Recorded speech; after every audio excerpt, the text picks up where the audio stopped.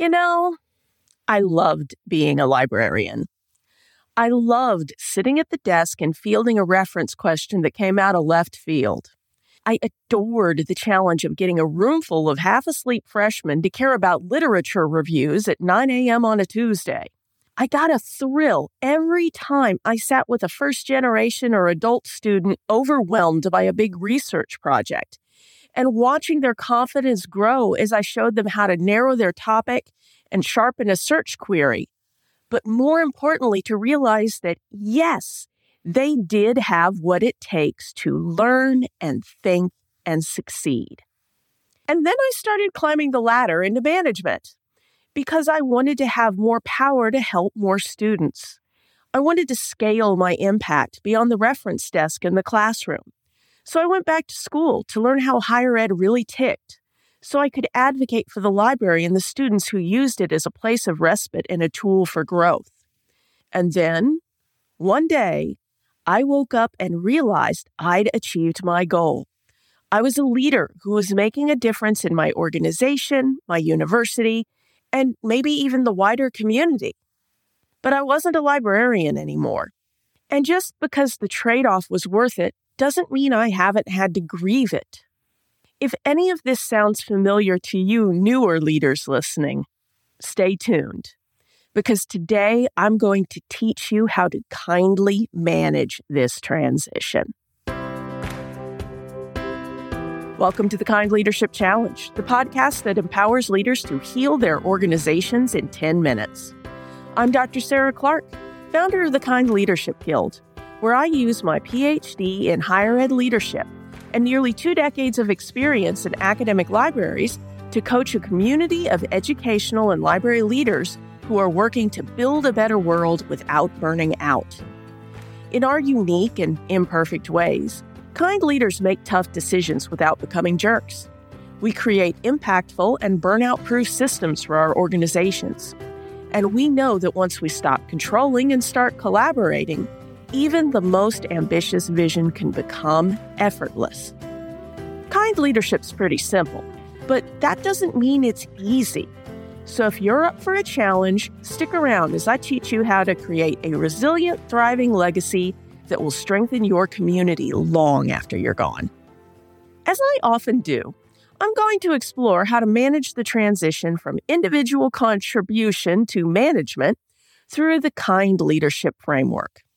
The 3 skills of kind leadership are growing humanely, where we learn how to make decisions that work with our emotions and values; managing effectively, where we make a plan to implement those decisions; and creating collaboratively, where we work with other stakeholders to understand how our decisions will impact them and create a shared vision for building a better world.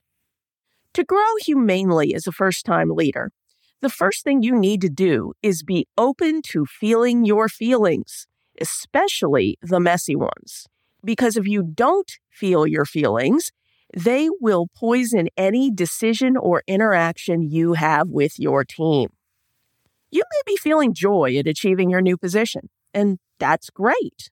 But are you expressing it in a manner that doesn't hurt those who may be less joyous about your good fortune?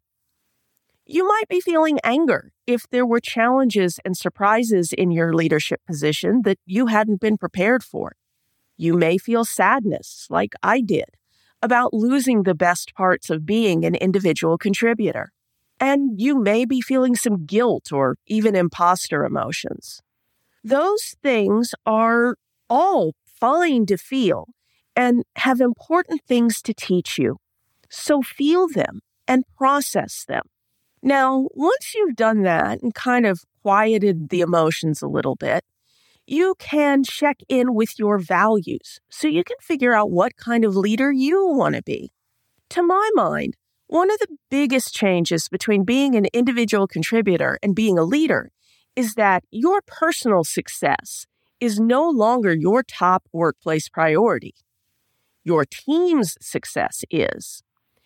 And that means you need to be the kind of leader your team needs you to be, rather than the kind of leader you imagined being in your head.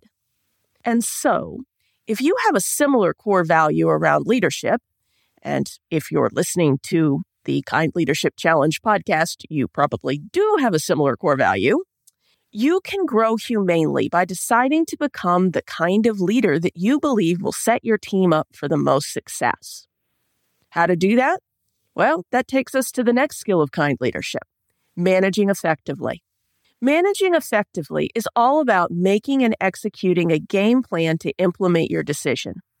And to do that, you need to get real about the facts of your organization's current situation and honestly assess the resources you have available or need to get in order to change what needs changing in your sphere of influence.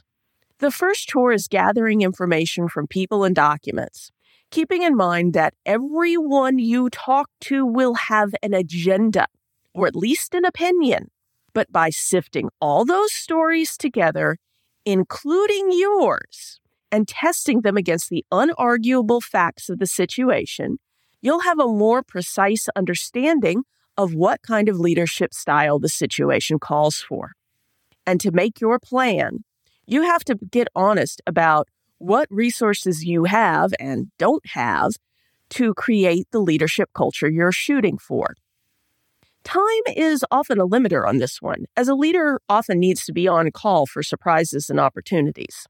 I personally learned this one the hard way, as I briefly tried to take a reference shift or two in order to get to know our students and to keep being a librarian. And because my director at my previous university had managed to work the desk, at least during slower times of the semester. Well, after the second week of my time at my university, and the third time I had to bail on a shift last minute because of a surprise meeting at the administration building, I gave up the reference desk. Acknowledging what your team needs and what is doable with the resources at hand is critical in creating your game plan as a new leader that will enable you to manage effectively. And last but not least, once you've grown humanely and managed effectively, it's time to get out of your head, your calendar, and your spreadsheets and get to know the people who will be most impacted by how you approach your role as leader, your team, your stakeholders, and your broader community. Because the hardest thing about being a leader is that your job has changed for good. Plus, as a new leader for this team, you are either new to your organization, new to your role as leader, or both. Your team probably doesn't understand you. They may not even trust you. But if you can create a culture of psychological safety, then they can tell you what they need, whether it's lots of coaching or hands-off advocacy that gives them room to shine. Then it's time to talk to your boss, your community, and other stakeholders so that you can understand what they need from you as well. Once that's done, it's time to find a balance point between your decisions, your team's needs, and your stakeholders' priorities in order to create a shared vision that gets all of you closer to the better world you desire, even if it does mean you spend less time on the front lines. Believe it or not, a day will come when you realize that you're still teaching, guiding, and coaching. The scale may be different than it used to be, but the rewards are still there. So, here's your challenge for this week. How do you need to recalibrate your goals, your workflow, and your vision to better serve your organization? Walk through the 3 skills of kind leadership and see what jumps out at you. Consider talking to a trusted colleague or mentor, too. They can probably see things you can't. Thanks, as always, for listening to the Kind Leadership Challenge. Before you go, here's a quick way you can spread the word of kind leadership. I'd like you to take a moment to think of one friend or colleague who could most benefit from this week's challenge. Open your podcast app or head on over to kindleadershipchallenge.com/77 and share this episode with them. Add a friendly note as well.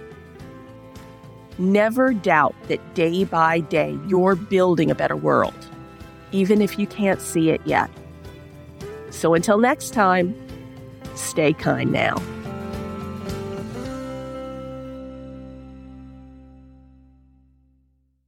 Oh, one last thing. If you're ready to take on this week's challenge but not sure how to start, head over to kindleadershipchallenge.com/next to download the Next Steps checklist.